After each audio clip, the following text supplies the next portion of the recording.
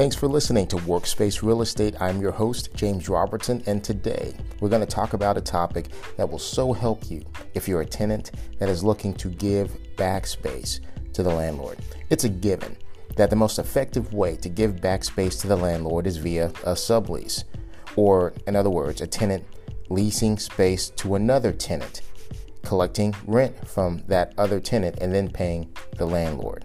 There are multiple ways to execute a sublease, which is something that I'll have to cover in another podcast. But the focus of today's podcast is why you should never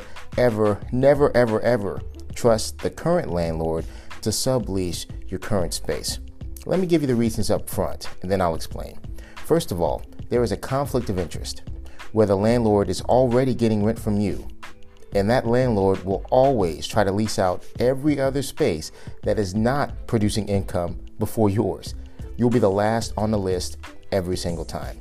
Secondly, if they control the ability to market the sublease, and we've already demonstrated why they are not motivated to lease yours first, then your listing will not be properly advertised, if at all.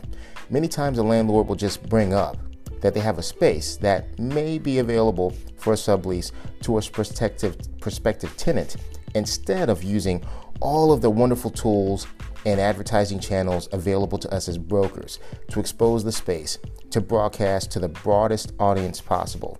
I could go on, but if those 2 points have not convinced you, I don't think you'll listen to the other points, because those are the strongest ones.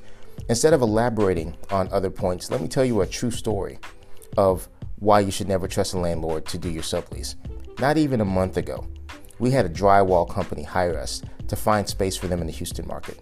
They wanted a short-term lease, so we included subleases in our options for the tenant to choose from. Now, the landlord was slow to give us details for the property, this particular sublease.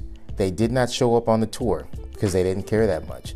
They were even slower in providing the proper documentation for us to review in order to get a deal done. And the worst part was they forced that particular tenant that was doing the sublease, they forced them to pay for the concessions that we negotiated. Now, for us, this wasn't a problem for my client. We got a great deal. We got a below market deal, which is always our target.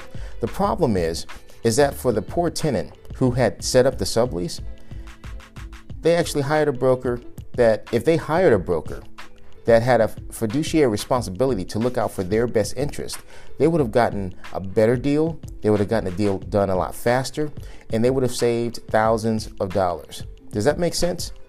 The problem here is that they did not use someone that was looking out for their best interest. They were using someone that was looking out for their own best interest. Now, don't get me wrong. I have no desire to paint landlords or landlord brokers with a negative brush. We're all big boys and girls here. In commercial real estate, the motto is buyer beware. It's our responsibility to take care of our deal. It's assumed that business owners are responsible for their own decisions. That's good and bad. I don't know why, but for some reason, some tenants hold their landlords and the landlord brokers in such high esteem that they allow themselves to be unfairly exposed to expenses and liabilities that are unfair. The only way you're going to know if that's unfair or not is to look at the market in general.